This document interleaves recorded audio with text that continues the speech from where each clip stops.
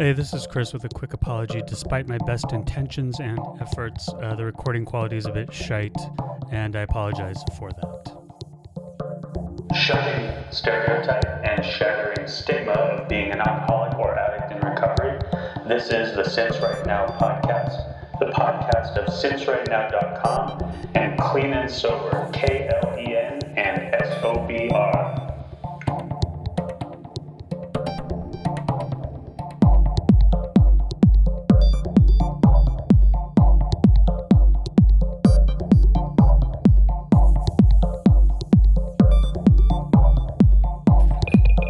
John. Hey, what's up? This is Chris.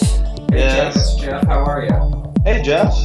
Good to meet you Yeah, virtually. very nice to meet you.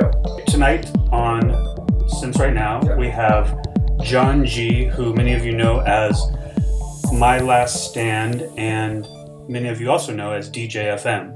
He is one and the same. He is, among other things, the patron saint of Clean and Sober, Since Right Now, Baffling Situations, music, Yep. and a fine saint to have looking over us. Right. So, My John, superhero alter ego. your alter ego, you're right, your super alter ego. So, John, welcome. You've met Jeff briefly. Yeah. Nice to meet you, John. It's very good to meet you too. Yeah. It's interesting. Over Halloween weekend, I DJ'd 2 different gigs. And Halloween night, I DJ'd at a club in Raleigh, which is, my typical club gig. And then Saturday night, the following Saturday, I DJ'd an AA post-Halloween party. And it was kind of interesting to have those 2 things back to back Yeah. because the club world I get. And not to be pejorative, but having been drunk in the club and now being on the other side of it, DJing, it's easy to entertain drunk people. Once they're drunk, Right. it's very easy to do. You start off with something familiar or at least something quiet. I don't necessarily. When I play in clubs, I play electronic dance music. I don't really play disco. I don't play 80s. I don't mind throwing in things here and there like that to get people's attention, but most of what I play is electronic music, so I tend to play at venues that are friendly to that. Sure. But again, basically, your goal is not to chase the crowd away. Just let them Right. just let them amuse themselves and do their thing, and that's fun. I mean, because sometimes you can catch people in a moment, and then they do actually start dancing. And when you've got them and you have that energy, and if you can keep that going, it's an absolute blast. Yeah. Or even if you just see people nodding their heads and they're having a great time. And I don't typically get a lot of people coming up to me and making requests because if they come to the venue, they're looking for that kind of music. Now, the AA party, on the other hand, Yeah. was completely different. And it's interesting. I was kind of trying to sort out which crowd was tougher, Yeah. because the AA party was multi-age, multi-background. Right. There were probably about 60 to 70 people there, and it was great. It was a speaker meeting. That is, someone comes and tells a 45, 50-minute version of their story. And then we sort of moved the chairs out of the way, and Right. I was set up. Let's dance. Yeah, and let's get down. And the funny thing is most of the people there. I'm not going to say all the people. Most of the people there were in their mid to late 20s, some in their early 30s, and then everyone else was probably my age up to 65, Right. possibly 70. And the majority were young people. So I was trying to play music that was more oriented towards that crowd. Sure. But I have never in my entire career as a DJ had such a tough crowd. That's Oh, yeah. Well, I had people coming up to me who were, people who clearly had 20, 25 years of sobriety telling me that the music sucked. Oh, and, you're and kidding. they're having a heroin, this is, play something with a melody, play something with a beat. That's so funny. And I'm sitting there thinking to myself, wait a second, shouldn't it be the other way around? Like, shouldn't the people who are drunk be coming up to me going, why are you playing this? Why are you playing that? But it puts you in kind of a strange headspace. It made me a little bit resentful. I just thought to myself, my God, these people are complaining, and I brought all of this stuff here. Yeah. I'm not charging for it. It's an AA party. Completely volunteer gig. Right. Well, you got all these sober people there of all these different. It's like you're playing a wedding. It's a difference between a wedding band and a rock show, right, or something like that. Yeah. No, absolutely. It was just so it sort of took me aback. Yeah. But at the end of it, I realized they're two completely different. It's not that they're two completely different audiences. Yeah. In a way, they are, yes. But really, the difference is they're for two completely different purposes. Yeah. Right. One is for entertainment, and the other is for fellowship. Yeah. Right. And at the end of the day, even though I had people complaining, I also had people come up to me at the end. They were, as I was loading out my gear, they were trying to talk to me, and I thought, would you help me? This speaker's really heavy. Man, who roped you into this gig? Yeah. But they would say, I haven't danced like that since I was in active addiction. Oh, well, that's great. And that, that's really rewarding. Sure. Did you adjust your set at all? Did you find some? Did you get into it and say, like, all right, I need to bring out some? Who let the dogs out? Yeah, who let the dogs out? Nothing like. I am playing EDM no matter what. Well, I mean, I tried. I definitely would. I'd give them some of the stuff that they wanted. I mean, I did play some Michael Jackson. It was Halloween. I had to play Thriller, even though I'm just. Oh God! Like, how many times do we have to hear that song? And there's always somebody. It doesn't matter whether it's a crowd in the club or wherever. There's always somebody that knows the dance and tries the Thriller dance to get everybody else to do it. It's like the people at weddings that always try to do the electric slide, and you're just kind of horrified. Or I was, but that's just good growth, though. What's interesting when you were telling that whole thing, though, it reminded me of. After I got sober, I came back to the scene of the crime, essentially, which was St. Louis, where it had ended. Is where I came back to after I'd had 10 months of sobriety. Sure. And I had one good friend here who's very much into dance music as I am, and but he has zero substance issues. Right. And I said, I want to go back to there's this big club across the river in basically East St. Louis, where everybody would end the night because it was open later than everything over here on this side of the river. And so we went out one night, and I said, I want to make it all the way there just to see what a night was like sober. See what it was like now that I'm sober. And we ended up there at this, in my memory as a by the time I got there, I was always totally fucked up, drunk, high on who knows what else, ecstasy, coke. And I get there and I'm just like, it was cavernous and it was fun and it was awesome and it was incredible. I got there and I'm just like, this is a shithole. It wasn't remotely as big as I thought it was. Right. Not remotely. Yeah. And I'm just like, and I was just like, this is depressing. It's like seeing a club in the daytime, right? Because my vision was fine, so I could see everything, and I could tell. It was anyway, but I was just like, this is not cool. I'm done. I saw enough. That's fine. But I still love the music, so. Yeah. Anyway. Well, okay. I think we've learned something. No, DJ gigs at an AA dance, man. We have to rethink this. Yeah, that's funny. But you are in AA, right? You are a member of AA. Believe in a higher power. Go to lots of meetings. That whole thing. I am a member of AA. I do go to NA meetings as well. Yeah, okay.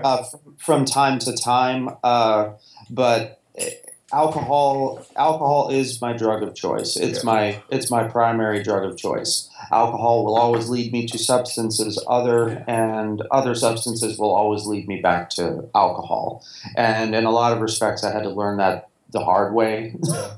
I never learn anything the easy way. Right. I just, I'm always amazed by people who who come into the rooms and say, oh, well, I picked up some white chips and then I finally got it. They just did it by picking up white chips and coming back enough, and then it happened.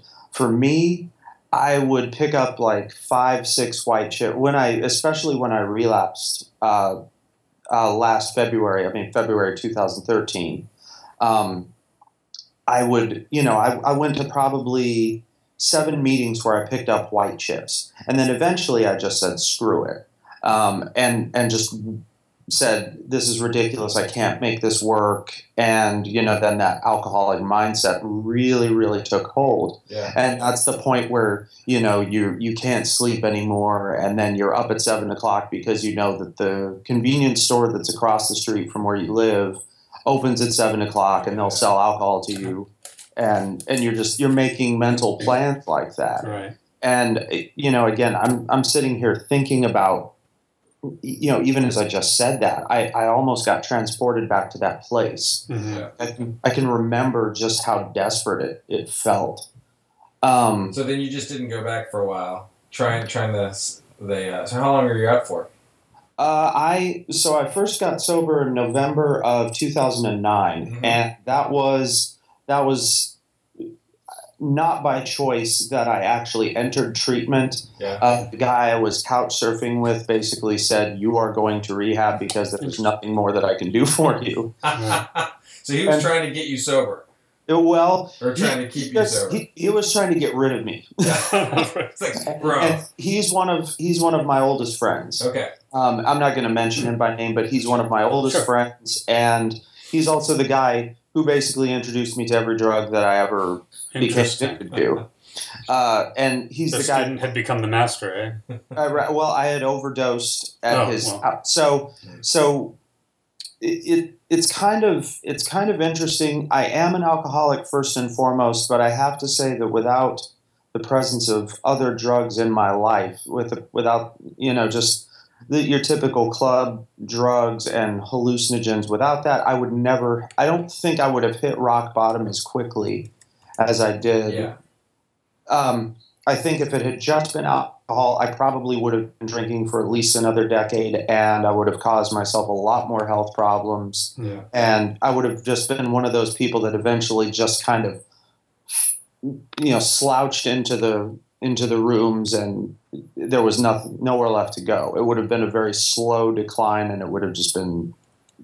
It was ugly. Yeah. No, it's ugly no matter how you look at it. Yeah, right. But once I hit rock bottom, it was hard. It was like I'd been dropped on the concrete. Yeah. I'm always grateful. I always think that drugs help accelerate your bottom, and so in a weird way, even though I think they're a bitch and a lot harder. When I hear someone's story, they started with alcohol, and then when they get to crack, I know that the thing is going to wind down really, really soon. Yeah. Because it's an accelerator to a bottom, definitely. Well, and see the issue with me, basically what had happened I'll sort of give you the preview of what led to rock bottom. Sure. I had been.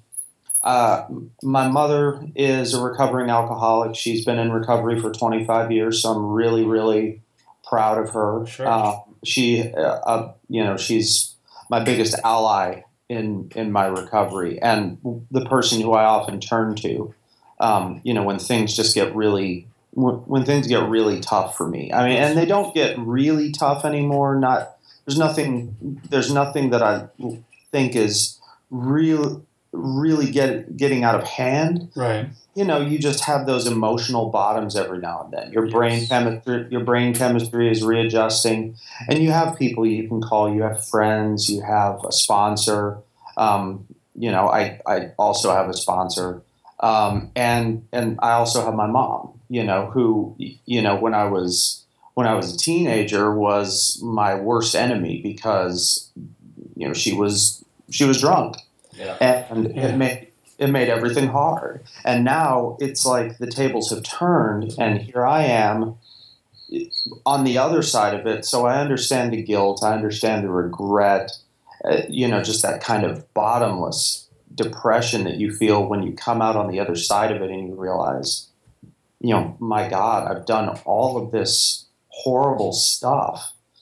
But basically, I started drinking when I was almost 21 years old. So my mom and the experiences with my mom really kept me away from alcohol for a fairly long time. I know most alcoholics get their start very young. Right. Most addicts get their start very young. But that wasn't the case with me. I even when I joined the band that I was in for most of my college career, only one of the people in the band really abused alcohol and drugs, and was the drummer. And he was always those drummers. Yes, drummers. Well, it's funny. I like to joke with people because it was a grunge band. Yeah. I mean, it was 1994. Uh, Nirvana came out when I was a senior in high school. So somebody needed to be drinking and drugging in that band, for God's sake. I mean, well, I explain it to people like this. I say you take two musicians, a drummer and a guitar player, both of whom had fathers who were in the Vietnam War, and PTSD, and all the issues that come with that. And then you take me and my, ACOA, my mommy issues, all that stuff, and you throw in your typical lead singer, you've got a grunge band. right. You've got an early 90s grunge band. But it was great. I mean, we were all just young and we were so naive, but we played shows and we recorded an album. But they really, again, there wasn't really that party lifestyle. Mm-hmm. What got me started drinking was a party in a dorm room with close friends, in an intimate setting. And that's where I really discovered, hey, wait a second, there are gray areas in this thing. There's a spectrum of people who drink. So you didn't drink because your mom was an alcoholic, and you knew, like, I'm not drinking because I've seen what it does to my mom, and then at some point you ran across it. Right, and then what I saw was not the extremes that I'd seen. I mean, I grew up with the Andy Griffith Show, Otis and Mayberry, Right. and who's stumbling drunk and he locks himself in jail. Right. And it's supposed to be funny and it's a fun thing. We laugh at it. And then the opposite end of that spectrum was my mom, who was, blackout drunk, drove me drunk to school on a few occasions. I'd have to take the wheel and try and pull her back over the center line. And that's, and again, I don't hold that resentment anymore. No. That's just a fact. Sure. That's what happened. Yeah, I don't ever remember driving with my father growing up where he didn't have a drink in his hand. Like, he always had a drink in his hand. Driving. It was just weird. That's just crazy. It's crazy to think about now, right? It really is, because I can remember it. I even remember the road we were on. I remember my mom's car. I remember the way the car smelled. It's just all those little details just stick with you. But Sure. But in any case, so I stayed away from it, and then eventually I found what ultimately is my trigger for drinking is intimate situations. It's that close group of friends, and somebody busts out the beer, or somebody busts out the vodka, or somebody busts out the weed, Right. or whatever it is.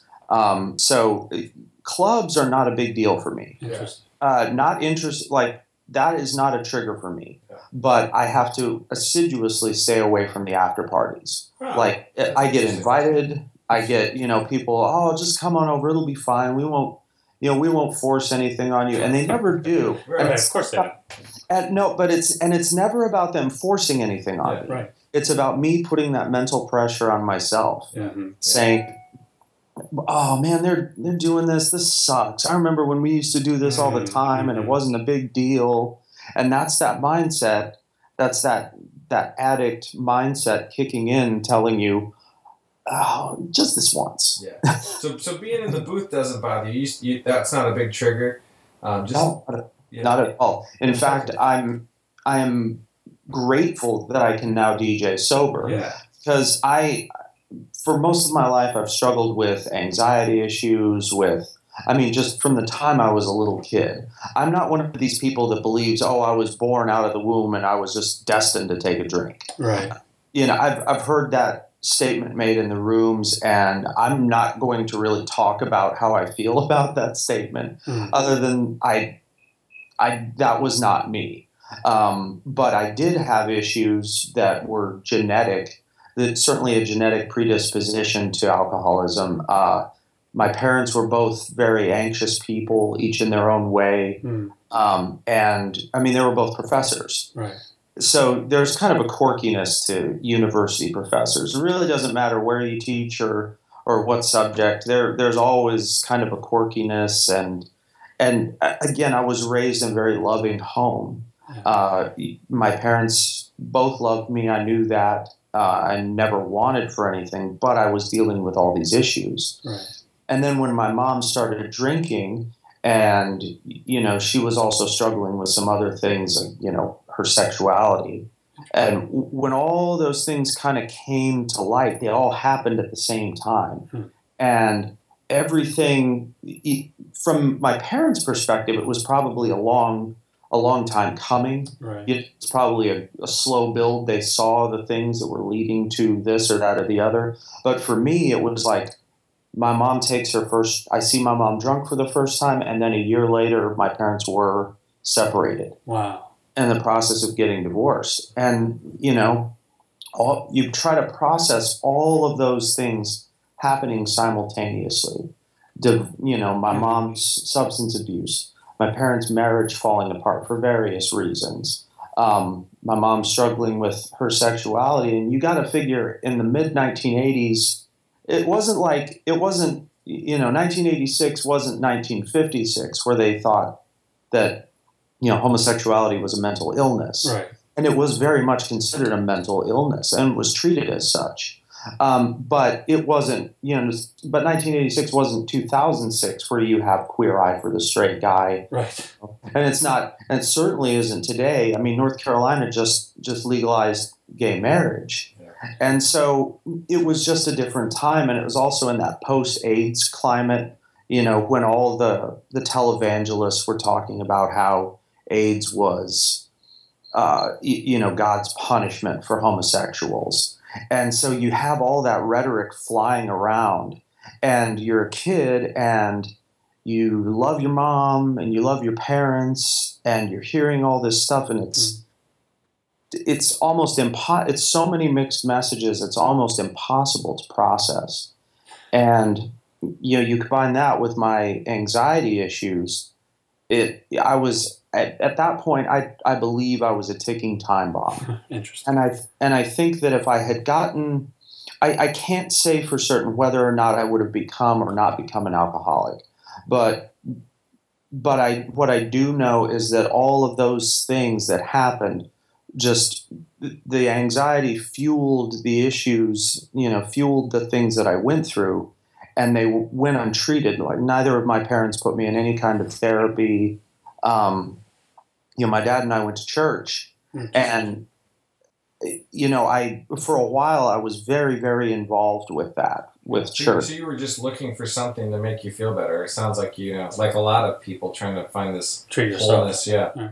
Right. And I fully believe that there are lots of people who don't have those kinds of issues, who just go out and they discover alcohol and they discover drugs, and they just become addicted. Absolutely. And I fully accept that and understand that. But I think there are also a lot of other people who are, what they call dual diagnosis. They're people who have these emotional issues, or they have this trauma from childhood or whatever it was that led to those emotional issues that ultimately fueled, or fuels drinking, drug use, any kind of compulsive behavior like that. Well, you can't see me, but I'm raising my hand. Absolutely. And that's entirely why I started drinking. It had nothing to do with wanting to, be in the club and be crazy. It had to do with I just didn't want to feel that pain anymore. It was almost so far in my past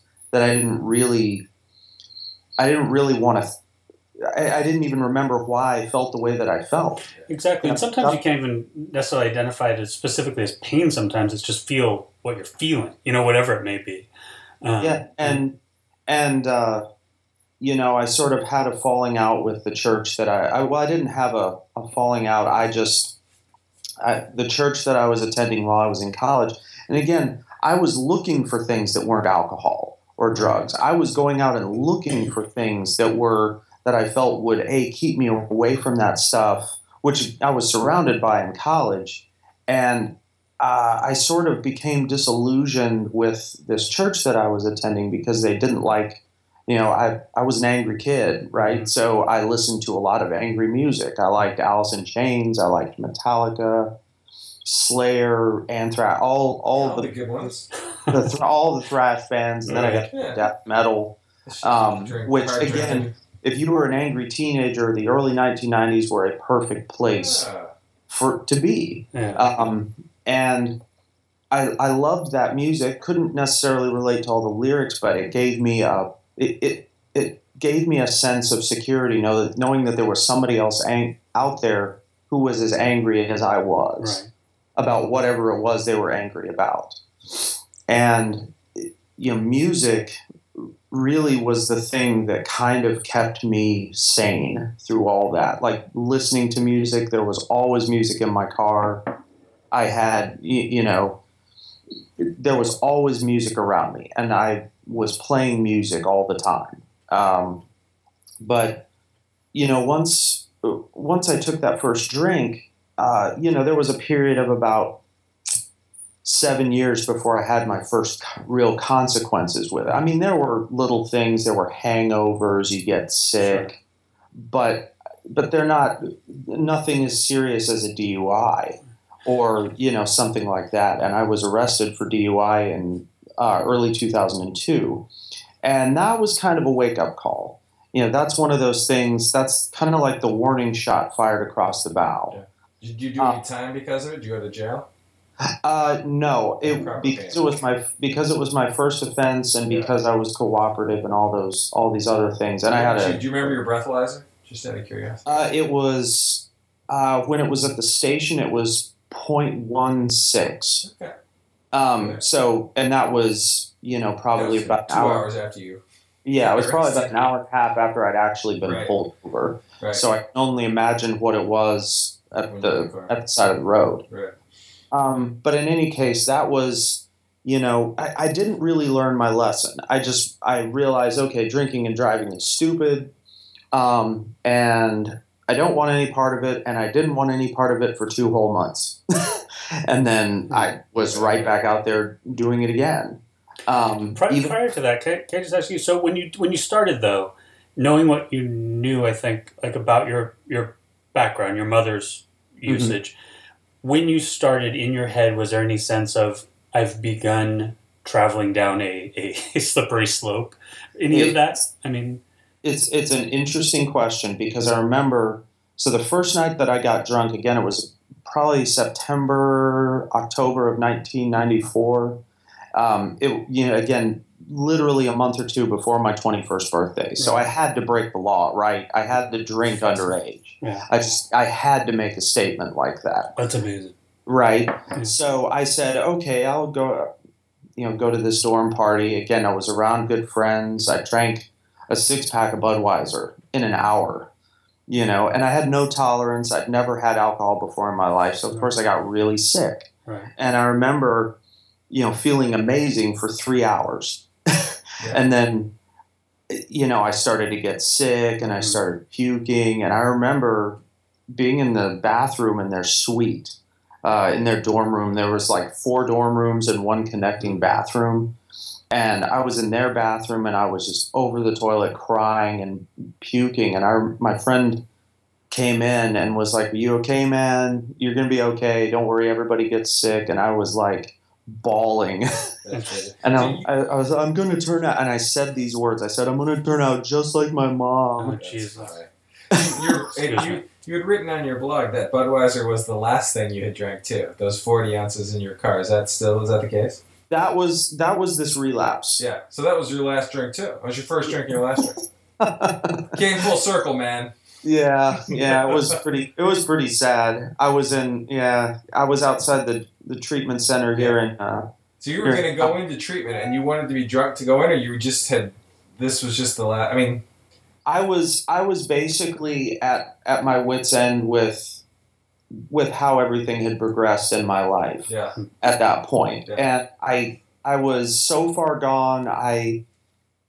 Oh man, I mean, it was just like the relationship that I had basically been trying to nurture and make work for 5 years through that trip to rehab, and just all the other issues. It wasn't working. I'd lost my job, and I had basically come to the end of my rope. And so I was sitting in my car outside this treatment center with, I'd gone to the grocery store. Well, no, it was actually like one of those little quick marts, Right. Yeah. the gas station. And I just went in and bought two 40-ounce beers and just knocked them both back in my car. And I knew that I could either drive back to my girlfriend's apartment, or I could check myself into treatment. Interesting.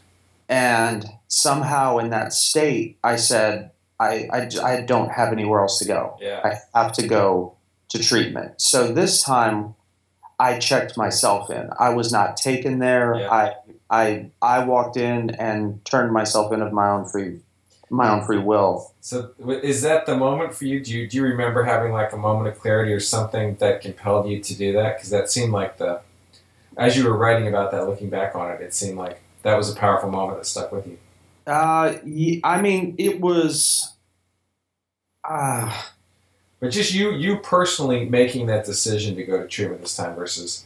I think the decision in and of itself was the moment of clarity. Yeah. Right. But it was that, you hit that point of no return where you make a decision. You're like, okay, if I'm going to get drunk, I'm going to get all the way drunk. I'm going to get completely fucked up, and there's no going back. Right. I'm putting this stuff down, and I'm going to go in and just turn myself into this treatment facility and be done with it. Yeah. And I do. I mean, that very much was the turning point for me, because I knew in and of myself that at that point there was nothing else. There was nothing else that I could do. I knew at that point that I didn't have another option. If I continued down the path that I was going, I was going to continue losing more and more and more. Mm-hmm. It was your last stand, man. Is that where the name came from? This is your last stand? So, my last stand comes from my album, which is called Last Man Standing. Okay. And Last Man Standing they were instrumentals. Some of them were instrumentals that I'd started when I was in active addiction. Yeah. And going back a little bit, my true descent to rock bottom started in 2007. And that's kind of where I started writing the music, because that was really where I started to get into drugs other than alcohol, mostly ecstasy, LSD. LSD, which can be habit forming but is not necessarily addictive. Yeah. But I certainly didn't need to take it for anything. There was no need other than, okay, I want to see colors. Right. I want to roll and I want to love everybody, but I also want to see colors while I'm doing it. So let's combine these two and see what kind of problems we can create. Right. But 2007, I had left the band that I was playing in. Was really frustrated with that situation, so I started DJing more than I ever had at that point. I had left the girl that I was dating because it just wasn't working. We're still good friends. It's probably the only relationship where I'm still good friends with this person. And Of the people you knew using versus now. right. Interesting. And she did not use drugs. Like, she was absolute. She enjoyed drinking, Right. but she did not use drugs and was vehemently opposed to drugs other than alcohol. Right. And so I did not, I had experimented with drugs a little bit probably in 1997, because that's when I started going to parties a lot, to raves a lot. Mm-hmm. And but it never took hold because it seemed like every pill that I bought was bogus. I'd spend $25 on this little pill that everyone else seemed to enjoy, but for me, it just kind of fell with a dull thud. Everybody always thinks the DJ has the hookup. No, I know. Right? Yeah, I was like, you can't get drugs from a DJ. What's the point? well, and I wasn't a DJ at that point. Oh, okay, all right. Like in 1990, I didn't start DJing until 1998. Okay. You were talking about Last Man Standing, Right? and a lot of that music was produced while I was in Active Addiction. So some of the hooks I wrote while I was completely high. I mean, just gone. But the problem is that because drugs were the priority, the songs never got finished. I mean, they just sort of languished as sort of half-formed ideas. Right. And they just sat there and they never got finished and they never got built on. And, I spent basically from 2007 to 2009, I literally partied like a rock star. Every single weekend, it was from Friday 6 p.m. to Sunday, at 2 or 3 a.m. Right. No sleep, just go, go, go. Every, all the clubs, all the after parties I could go to. And it was a great escape for me. I literally worked during the week so that I would have the money to be able to live and then have money to party. And that was all I was interested in. And the DJing was just happened to also be going on at the same time. So I was surrounded by people who were buying me drinks. I had one person actually come up to me after my set and just pop a pill in my mouth the minute I finished. So it was almost like I was in a different. It wasn't even so much the rules didn't apply, but that I was in a different universe where there were no rules. But so how do you manage that now? I mean, somebody could just as easily come up and pop a pill in your mouth now, or they're buying you drinks now, or that was a close friend.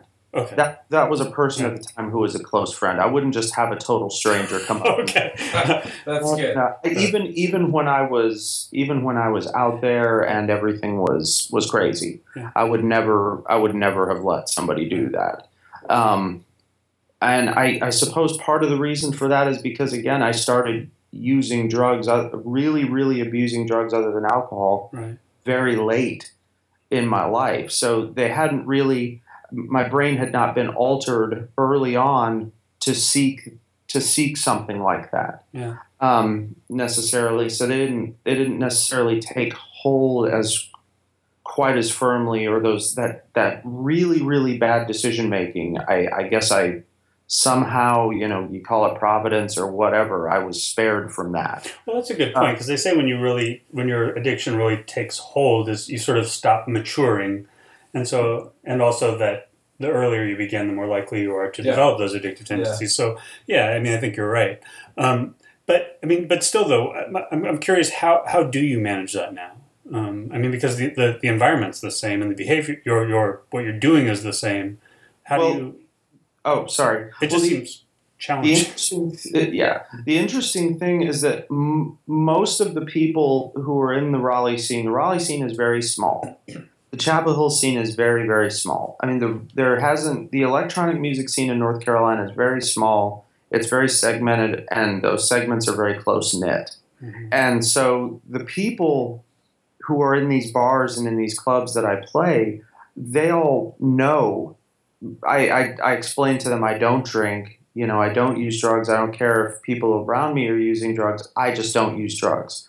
So I DJ'd Revolution, which was an event that happened at a local rock venue, which traditionally had been a rock venue, but they had an amazing sound system and stage and lights. And, I auditioned after 4 months in sobriety, and I got the gig, and I played, I was the resident DJ for close to 3 years. And never drank, never used drug, and in fact had people who were, sober, clean and sober, and in the rooms with me, a group of 8 to 10 people who would try to come out almost every single time I played Revolution to see me, and I always DJ'd for those people. I would see them in the crowd, and they were just cheering me on, and that was just the best feeling in the world, is to know that here were these people who were coming out to support me, even in that environment. And speaking of that, what do you think of this new? I mean, there's definitely seems to be a new movement to sober raves and clubs, and I've been reading that. The one about the club in Sweden's been making the rounds, but there's a lot of that going on in the States too, I understand. Yeah. And and it's it's interesting. I will be curious to see how that takes off Well, here. after your experience at the AA dance, it's like, we need something, right? But and I was even reading about, and I got to find it, I'll post it in the liner notes, but about it happening like during the week before work, like people getting up and going to them at like 7 in the morning and then going to work. It's like a workout or something. Yeah, it's like, start your day. Yeah, it's like Interesting. Yeah, I can't remember. Anyway. Talking about, that's cool. It is. It's weird for me though. It is weird. But for me, even though I'm sober now, even though I'm clean and sober now, I couldn't envision myself. I'm not a morning person. Right. I know all these people who love to get up at 6 o'clock in the morning and go to the first meeting of the day, and then they do their readings, and they're 2.5 hours into their day before I even lift an eyelid. My alarm goes off and it's snooze button, snooze button, snooze button. Yeah. So the thought of going to a party 7 in the morning, right? In the morning before I go to work is just. I can't wrap my head around that, but I'm not going to. I don't want to put it down. I think, hey, if that's what these people want to do, that's fine with me. And I like the idea of sober events. I think it would be great. Yeah. I think that you always had an element of people who were going to, even in the early rave scene, even in the rock scene, you always have people who are going to want to get fucked up. You've always, it's in the history of the music. Right. It's just it's almost interchangeable with the music in terms of the rave scene. Like you had ecstasy and then you had dance music. Especially once it went over to Europe. Here in the States, in Chicago, most of the early producers of house music, they didn't really take drugs. It wasn't until it moved over to England that culture kind of took hold. And then when it made it back to this country, 3 or 4 years later, of course the drugs came with it. Sure. And that's really how the rave scene started here. But even those parties weren't huge. Even the big parties were still held in warehouses and in like civic centers. Not these. Like Electric Daisy Carnival today, for instance. That's basically like a professional sporting event. It's like the halftime show at the Super Bowl stretched out over an entire day, right, with the lights and the music and you're basically corralling a lot of people who are all clearly high and drunk on something, who are what I like to call the weekend warrior types. They're not necessarily the people who use drugs all the time every single day, but they go to these festivals and it's an excuse for them to just go absolutely nuts. Yeah. And because they don't do it all the time, it's not like people who are on drugs or who I like to call professional drug users understand better than other people, but they do. There are certain points where they're like, hey, okay, now it's kind of getting a little crazy. Somebody might get arrested. And I've seen it, but you see these videos from Electric Daisy Carnival of, kids just walking into trees. There's one of this girl who's just making out with a tree. Right. Yeah. And I'm sitting there thinking to myself, well, I can understand why that's happening. Right.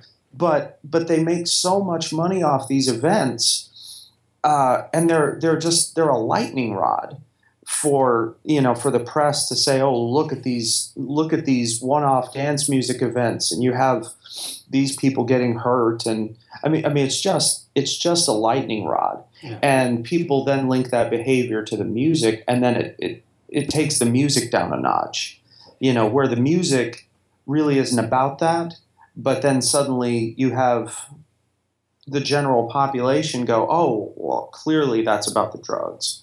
Clearly these parties and this music and that scene is about the drugs, and it's unfortunate. So I hope that sober parties and drug-free parties take off. Sure. I really do. I think the idea of, some of these organizations like, here in North Carolina, we have Recovery NC. Then there are, nationwide organizations that could, pool their resources and have a big sober dance event. Right. Not necessarily AA or NA, but a lot of these lobbying organizations. This is something you need to produce because you know how to do this. I was going to ask you about your routine now. Tell us about your day sobriety. Do you get up? Do you pray? Do you meditate? Go to a meeting? What do you? Usually like in sobriety? When I get up, I usually when I get up in the morning, first thing I'm useless. I couldn't be sincere about anything. That's the life of a DJ, though. So you're just learning, Yeah. That's from years of being in a band and a DJ. I couldn't be. I couldn't. It's a miracle for me to get out of the bed and make it to the bathroom to wash, to take a shower and deal with that. And then once I've done that, and once I've eaten breakfast, I actually usually pray in the car before I leave for work. Okay. And that's a big part of it for me because. Do you have a higher power? We talk about this every week. Go ahead. Yeah, no, I always ask everyone because some guests we had on an agnostic last week. So you believe in a higher power, just as again, I come from the Christian tradition. Okay. That was the church that I attended, but I have really, recently I've really, really struggled with what my concept of a higher power is. Okay. So I choose to look for, again, this is just for me, not to say anybody else should just totally believe what I do, but the way I look at it is I see the world around me, and I look at nature. I don't worship nature, but I look at nature and I look at the way it operates. I am not in control of it. It grows, it builds, it tears down, and it does all of this without my consent or my control. Mm-hmm. And that to me is my higher power. Okay. It's everything outside of me, and most of that is outside of my control. And yet I know that it is taking care of me. The world. Sure. I don't want to sound like I'm, like I've got rocks that I have, that are special to me or that I. Well, we're not judging people that have rocks that are special to them. But for me, it's a big life really force. is. It's a big energy. Right. It is right. Because again, I've sort of been disillusioned by, not necessarily by the concept of a higher power, or even the concept of God, but just this idea of what happens to human beings when they all decide that one thing is true, and when they all get together and they decide that this one thing that can be the exclusive solution to our problems, and it's external to ourselves. You have a bunch of you can have some really, really scary stuff happen. Sure. A lot of. I don't know. I don't want to go too much into it because, again, keep with your day. Tell us about your day. I'm glad we were talking about that. Yeah, so I get in my car and I go to work, and if I have moments at work where I have, maybe I'm struggling with something, I will take a mental break and I'll take a step back and just pray quietly to myself. Mm-hmm. I'm a web designer. Mm-hmm. That's what I do. That's my day job. So I'll take a step back from the computer, and then because AA has all these amazing resources online, I'll surf to the daily meditation is online. Yeah. Mm-hmm. And so I can just pop that open and read it and think about it, and I'll do that. Yeah. Usually 2 or 3 times a week. Okay. Just to look at it, and then I leave work, and usually I'll go to a meeting. I go to about 4 or 5 meetings a week. Cool. Interesting. I don't go every day. I've never done 90 and 90. That's 90 meetings in 90 days, one each day for 90 days. And a lot of people swear by that, but for me, I know that if I do that, I'll get tired of it very quickly. And I try to keep certain meetings that I always make, and then others that I'll go 1 week and then not the next, and I'll try something different next, and then go back. So you mix them up. You go to a variety of meetings. I do go to a variety of meetings, but there are meetings that I keep. Yeah. Every week. There are meetings that I do keep regularly. My home group is one of those. There's a meeting that I go to on Wednesdays that is becoming one of those, and has been a meeting on Saturday. There was a meeting, an NA meeting that I was going to on Saturdays for quite a long time, and now that's changed to an AA meeting. So, but it's for me, it's necessary to have both. It's necessary to have that variety, but it's also necessary to have these groups that I go to where it's the same people. Yeah. I see them grow or I see them struggle, and I become personally involved with those people. And they see that in you. That's what's always the most powerful thing is people point. You never see the growth in yourself until someone tells you, like, what a mess you were the first day you walked in here. Oh, yeah.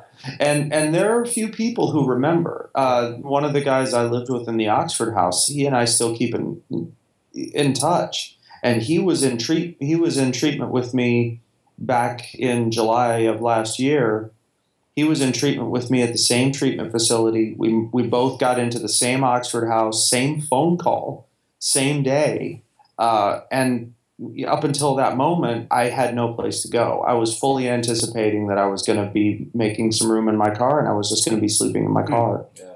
And Oxford House, just to clarify, that's sort of a living... Yeah. Is it a residential treatment? Residential treatment. That's what. Is that right? It is not an Oxford. It's a place you go after. It's a halfway house for after treatment, right? Yes, it is. It's entirely self-supporting, just like just like the meetings, just like the rooms. Yeah. They're usually a house of probably 7 to 8 people of the same sex. So you have women's houses, you have men's houses. Yeah. All self-governing. You have a house president, you have a house comptroller, you have a house bookkeeper, chore coordinator. I mean, people that basically are there to you sort of enforce the rules yourself. Yeah. And sometimes that works really well, and sometimes it can be absolute hell. Chaos. Right. Yeah. You really learn about principles before personalities in those houses. And by principles before personality, I mean you learn that it doesn't matter whether you think this person who is your roommate is an asshole. Yeah. What matters is that you put your personal needs aside and you say, well, this guy falls asleep with his TV on every night. I'm going to buy earplugs and solve that problem and let that person have their quirks and try and make sure that I'm going to be the best person that I can be so that they're encouraged and they continue to stay so. Interesting. Yeah. Because and that's why. How long were you in that house for? Say that one more time. How long were you in the Oxford house for? The first Oxford house that I lived in, which again was in 2009. It was December of 2009. I stayed in that house for close to a year. Okay. And then this time I was in the house for probably about 4 months. Okay. My intention was to stay longer, but I got to a place because I hadn't gotten myself into as many financial difficulties this time out, I was able to find a good job fairly quickly. Again, these are things that most addicts just don't have. I have a college degree. I have a long work history that isn't too sordid. Right. Not yet. And I want to keep it that way. But, I was able to go out and find a good job, and I just threw myself into it. And so I was able to save money and get my own apartment. And it's been a really good decision. The apartment that I live in is fairly close to a meeting that I can walk to. So if I find myself in a really tough spot someday, I have no excuse. I can just get up and walk to this meeting or meetings 5 times a day. So what is we're kind of just at that witching hour. But I'd love to hear just this time in sobriety. You went through treatment twice. You kind of have done this twice now, but this specific time, what's the difference? Like, just how would you sum it up? What feels like it's made the biggest difference? I took action. Yeah. Taking action is probably the first time around. I had the gift of desperation. Right. And the gift of desperation was I had overdosed. I had $25,000 in hospital bills because I had no insurance. I had no job, so I was basically working. I was delivering pizza to try and save money. And I'd also been arrested for my second DUI and a possession charge. So I was facing legal charges. I had hospital bills, and I had basically a minimum wage job where I also made tips. Wow. So I had the gift of desperation.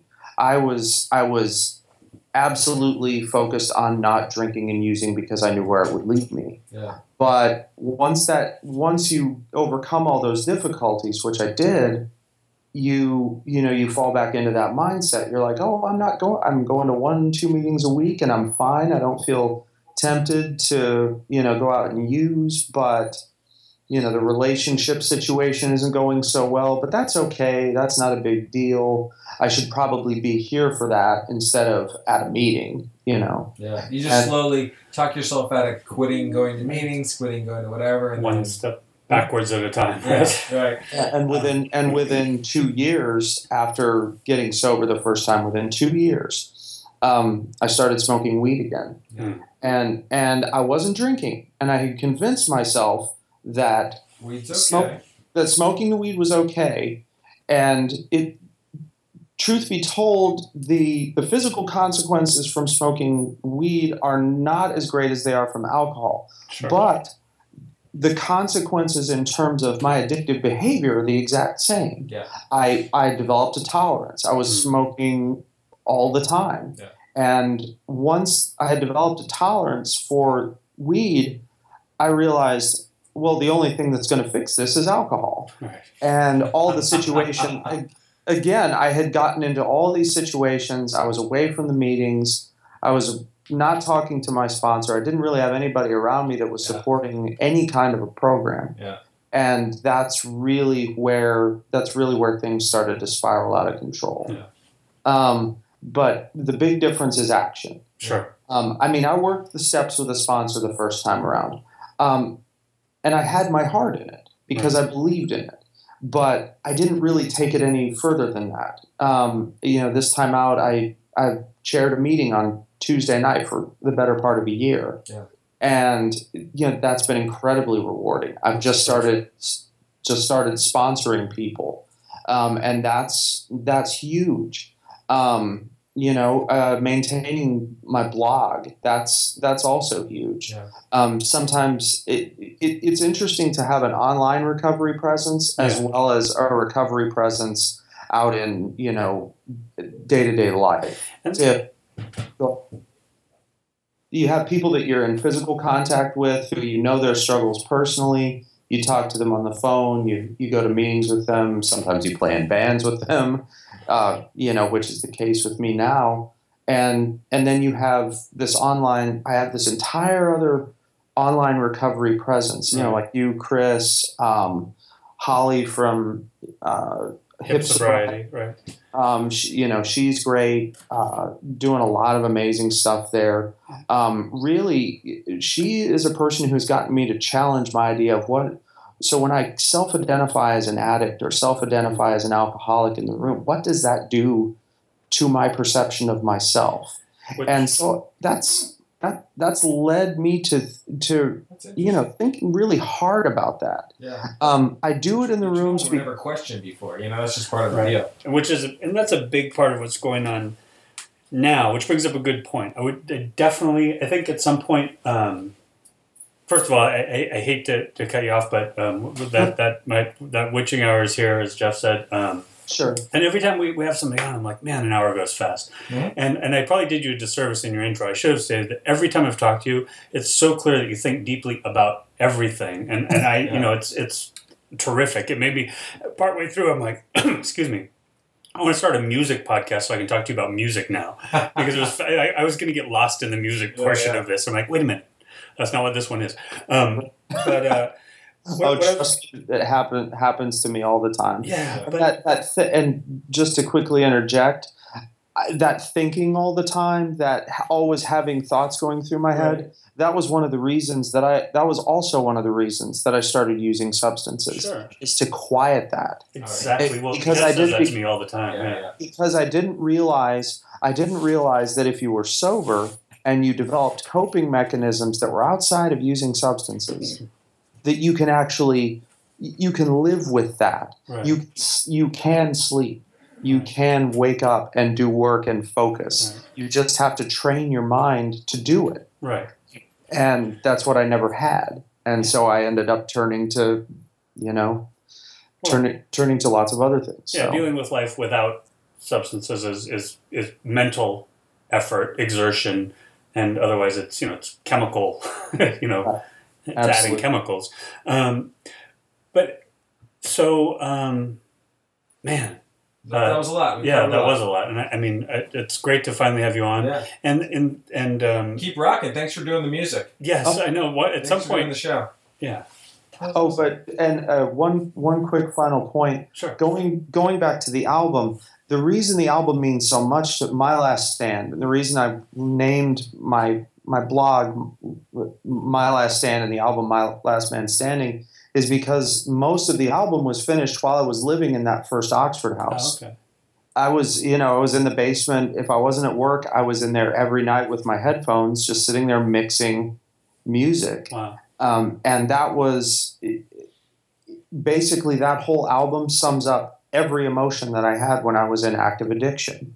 And that's why it's so important for me to get it out there, is so that I can, reach out to the people, sure, that like the music because they want to rage out, but also to reach people who maybe can relate to some of the emotions I try to convey. Absolutely. So, but that's the story behind My Last Stand and Last Man Standing. Well, we appreciate you sharing it with us because I feel it. Yeah. I really do, and I listen to it every week as I'm putting these together, and it's just it's fantastic. So Cool. Well, thank you. Oh, no problem. It was great to We'll meet put a you. link to that. Last Man Standing. well, it's you're well linked in everything that goes out. Right. You're in every newsletter, and you're on the site, and you probably know that. But big fan. Well, I really do appreciate that. So. All right, man. Well, thanks again, and we'll have to do a follow up, and maybe I'll start a music podcast so I can talk to you about music. Perfect. All right, man. Hey, I'm absolutely down. All right. Well, maybe All right. you start a music podcast, and I'll Yeah, talk to you about that's music even on your better. on your podcast. Yeah. All right. All right. Well, All you right. guys take care. You Thanks too. so much. See ya. Bye.